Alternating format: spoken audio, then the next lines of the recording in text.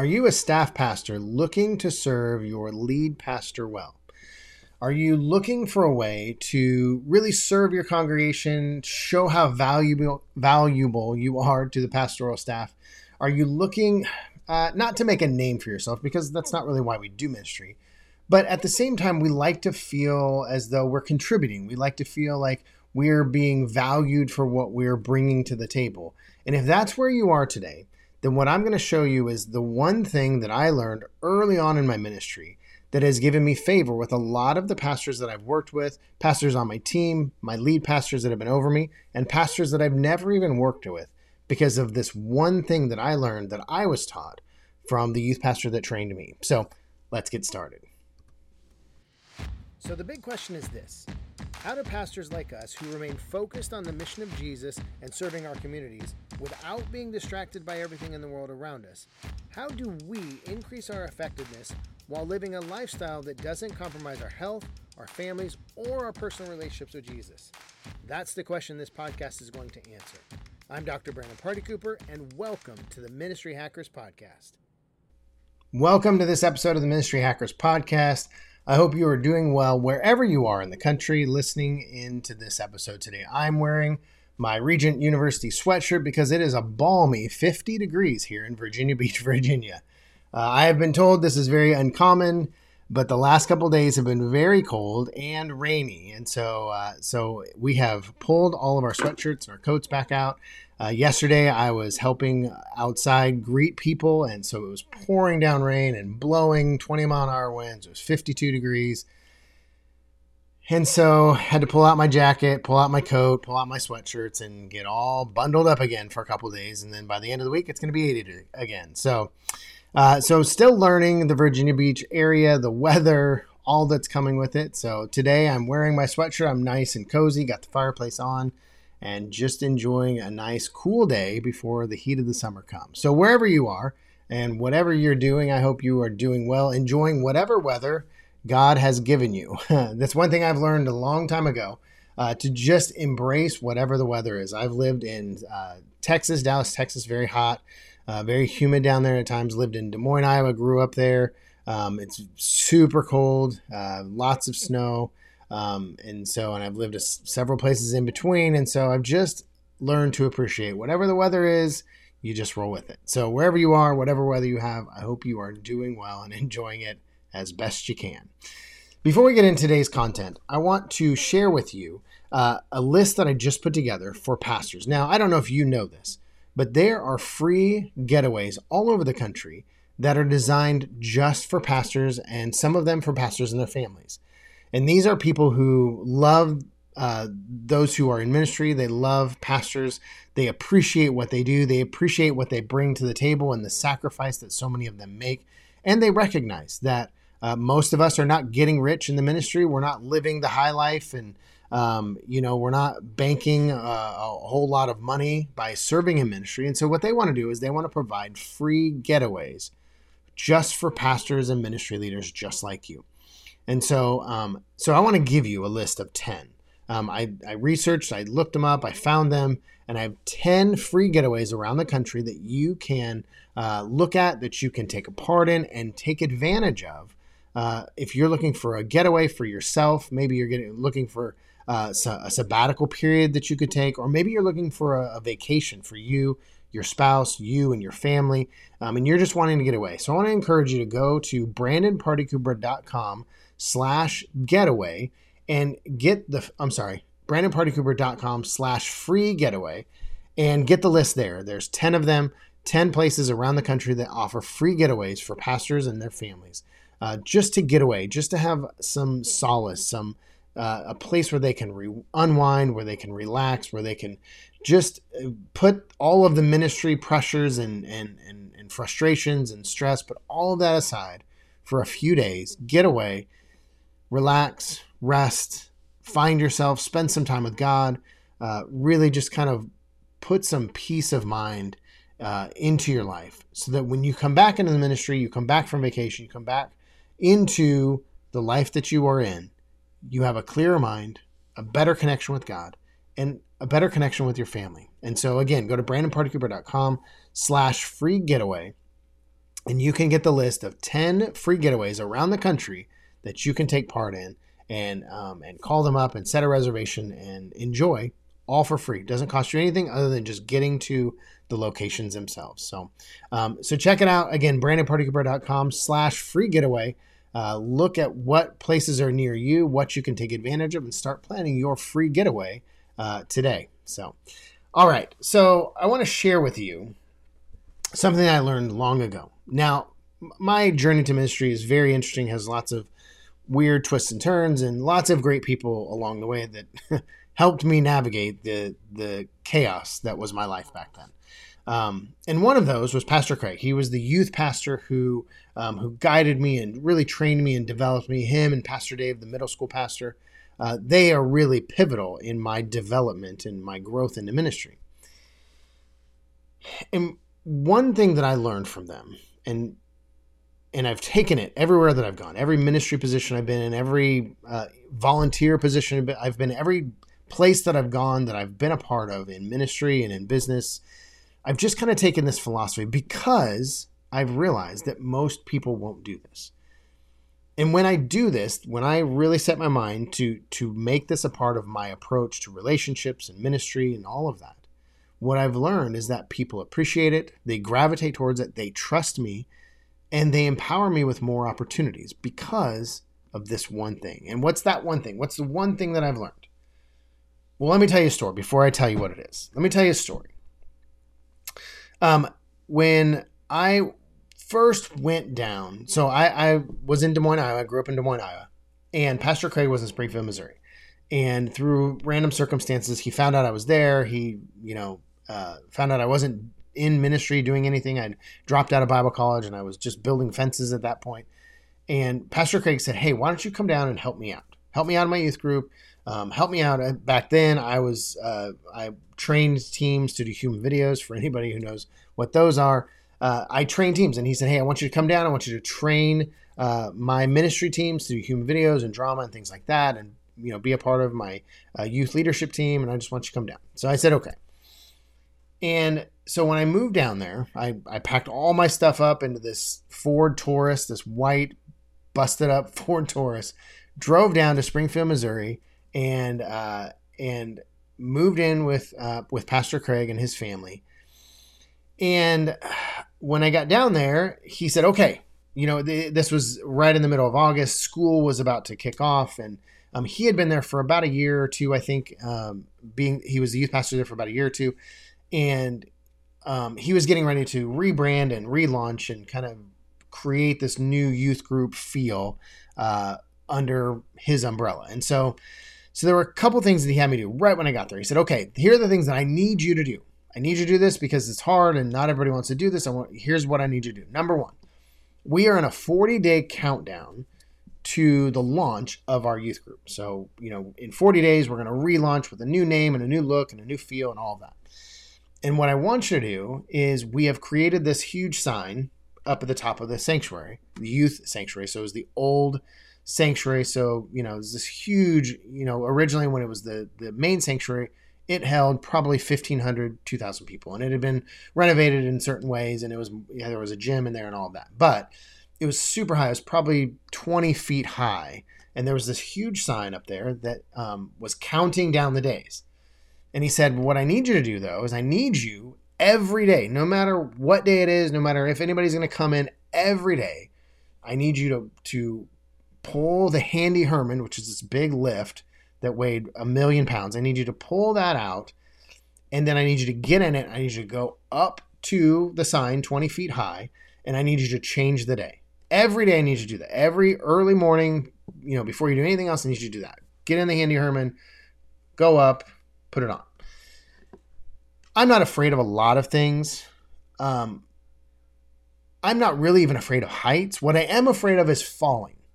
And getting into this Handy Herman and going way up 20 feet in the air and feeling it move, swaying back and forth as I'm trying to put this little sign on this big giant sign that changes the number every day was very nerve-wracking. It stressed me out every day. I did not look forward to it. Getting the Handy Herman out was not easy, but that was okay. Getting up into it, probably what most people would say the easiest part of putting in the sun, it just freaked me out because it was just high and I'm in this little tiny cage that's really not holding me in, and it's swaying back and forth and stressed me out. But I did it. Pastor Craig asked me to, and I was, young in ministry, and I just wanted to help him out and please him and show him my worth and show him that I was willing to do whatever needed to be done. So I did it every day for 40 days, did this. The other thing that he had me do right away, he said, okay, the state fair or the county fair is kicking off in a couple days. And we have a parking lot that we man. So, people come to the fair, they park in our parking lot, they pay us to park there. I need somebody there who will be there most of the days, all day long, and who will manage the students who come throughout the day. So it's 10 days, every day from, I think it was like 7 o'clock in the morning until midnight at night. The parking lot had to be manned. People were coming and going to the fair, paying us, I think it was like $3 or $5 or whatever it was to park at the fair, and just need to be out there. Well, this is the middle of August, and it's Springfield, Missouri, so it's not ridiculously hot, but it's still hot. It's, it's in the 90s. It's, beating down sun. We had a nice little tent that we, were under. And then the great thing is we had this deal with, I think it was Papa John's, where if we handed out coupons to people coming in, then they would provide us pizza for the entire 10 days. So I ate pizza for lunch and for dinner and sometimes for breakfast because it was left over. Like every day I was eating all this pizza. I was in the baking sun. I was handing out these coupons, taking people's money, dealing with whatever issues were on, and then having to manage all of these random students I didn't know yet because I just moved there. But I was managing students. We were, on I think it was a Super Nintendo playing GoldenEye 007 game. It was a lot of fun, but it was a lot of work, and it was very exhausting sitting in the sun and doing this over and over again. And by the end of the 10 days, and then by the end of the 40 days, I'd really learned this very valuable lesson because I had these really two difficult jobs. Nobody else wanted to do them.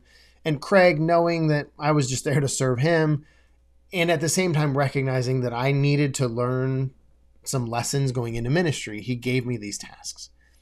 And ultimately what it taught me, and the point of what Craig was trying to teach me and what I took away from those two tasks that he gave me, was that in order to be successful in ministry, in order to really serve people, in order to really make myself valuable to the team, that I had to be willing to do what others wouldn't.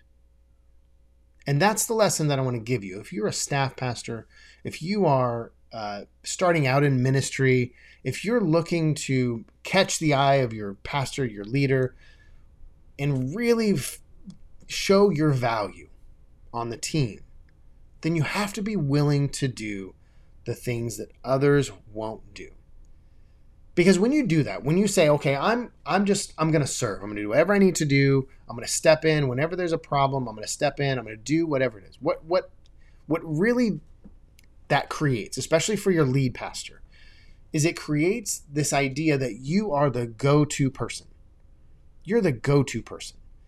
So whenever Pastor Craig needed something done and he needed to count on somebody to get it done, after that, he just came to me. He said, hey, Brandon, I need this done. And he knew that I would either do it or I would find somebody to do it for us. Either way, when he handed it to me, it was done. He could count on the fact that it was done.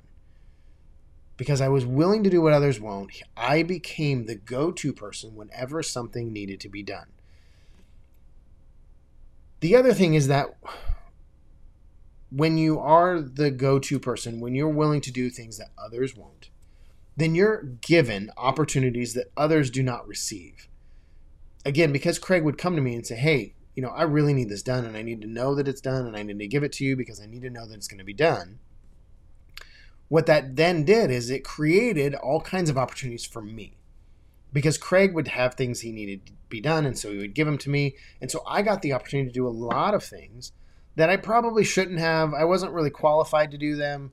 In some ways I, hadn't really earned the right to do them, other than the fact that I was just willing to do whatever needed to be done. And I was willing to do the things that other people wouldn't. Now, the reality is I got some really crappy jobs too.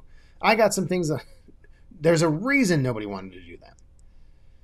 But because I was willing to do those jobs, I got all kinds of other opportunities because I was willing. And Craig, honestly, as any pastor or any leader will tell you, the one thing with managing people that's exhausting is trying to get other people to do stuff that they don't want to do. It's tiring. And so if I have two people in front of me and I have a task to give, and one's really difficult to get them motivated and moving, and the other one just says, okay, and they take care of it, well, who am I going to go to? I'm going to go to the person who's willing to do it, that I don't have to fight with and argue and everything else. And eventually the other person's role just diminishes because they're just not willing to do it. And it's easier for me to give it to the person who's willing to do it. And so opportunities come to you when you're willing to do things.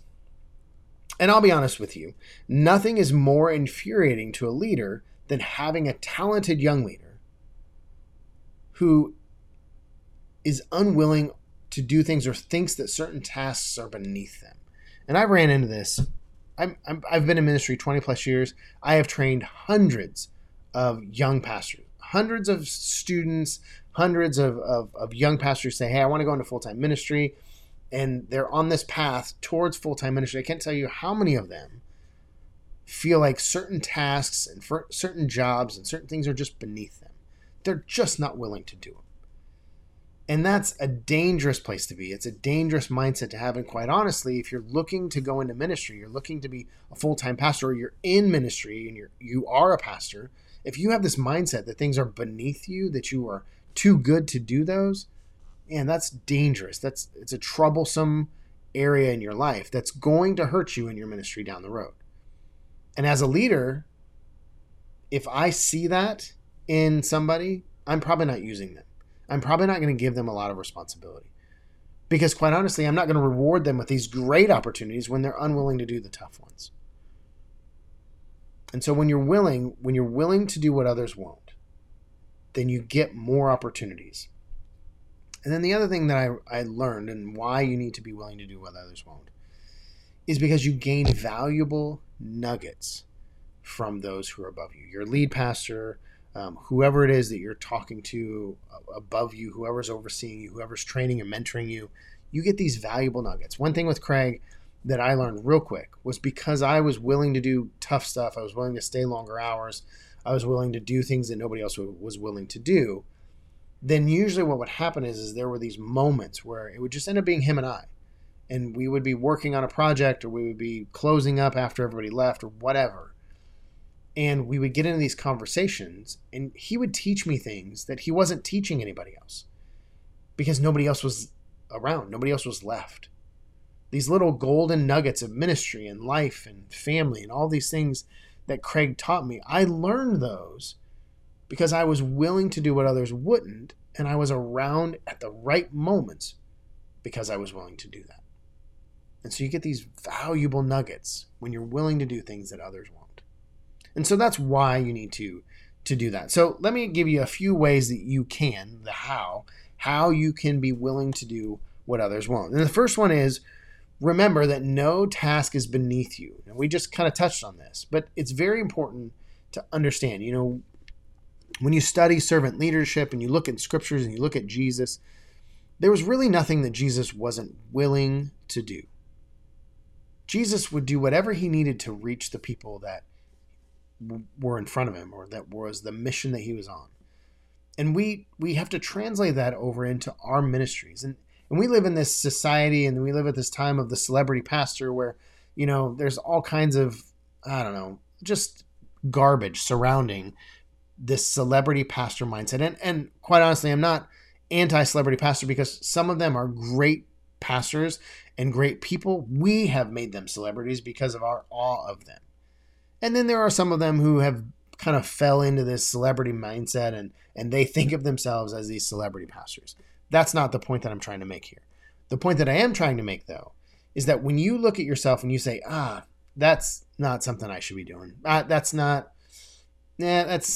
below me. That's beneath me. And those words would never really come out of your mouth probably, but you'd find a way to get out of it, because ultimately in your heart, in your mind, you're thinking, that's just not something I should be doing. Now, let me clarify, because one of the things that I teach here in the Ministry Hacker community is to do the things that only you can do. And that's more about a time management thing. It's more about an opportunity thing. So that's not necessarily saying it's beneath me. It's more about saying I am willing to do it, but that's not the best use of my time. I need to be doing this thing. And so let's just make sure we're clear. If you have the heart and the mindset that says that's just below me, that's beneath me, that's something that's not, I'm just too good to do those things, don't do that. Be willing to do whatever needs to be done. No task is beneath you. Keep that in mind. No task is beneath you. The second thing is develop your humility muscle more than you develop your talent muscle. Develop your humility muscle more than your talent muscle. All of us. You have talents. You have skills. You have abilities. You are coming into ministry with things that you can do better than average and better than most people. Now, what we tend to do is we tend to work out that muscle. So an easy example, if you're a musician or maybe you're a great preacher, then what we do is we really focus on that talent or skill. We just develop it to the point where we are the best at doing that thing. But the problem is if we are also not working out our humility muscle, we're not learning how to be humble, we're not posturing ourselves in a humble way. If we are not doing those things, then what happens is our talent and skill muscles get really, really strong and we get all this attention and accolades and everything else, but our humility muscle is really weak. And so we allow ourselves to get caught up into this celebrity pastor mindset because our humility just isn't there. We don't know how to humble ourselves. We don't know how to place ourselves in a posture of humility, accepting compliments, but not letting it expand our heads and make us all proud and arrogant and all those things. We have to exercise that humility muscle by doing things that others won't do. By going and stepping out and doing the things that others say, that's beneath me, that's below me. Some of the best examples I've seen is when there are things that people on a staff will not do, and the lead pastor steps up and does it as an example of, if there's nothing beneath him, then there should be nothing beneath them. Those are great examples and powerful moments that I've seen in ministry over the years, when a lead pastor shows that and says, there is nothing beneath me. Even though I may have to focus on the things that only I can do, I am willing to do the things that none of you will do. And that's powerful. And, sometimes the staff, they get that and they follow suit and they change their mindset and they build their humility muscles. And sometimes they don't. And a lot of times they find themselves off the team looking for another ministry position elsewhere. So build that humility muscle and build it to keep pace with your talent and skill muscles. And then number 3, the final one, remember that it's always your place to serve.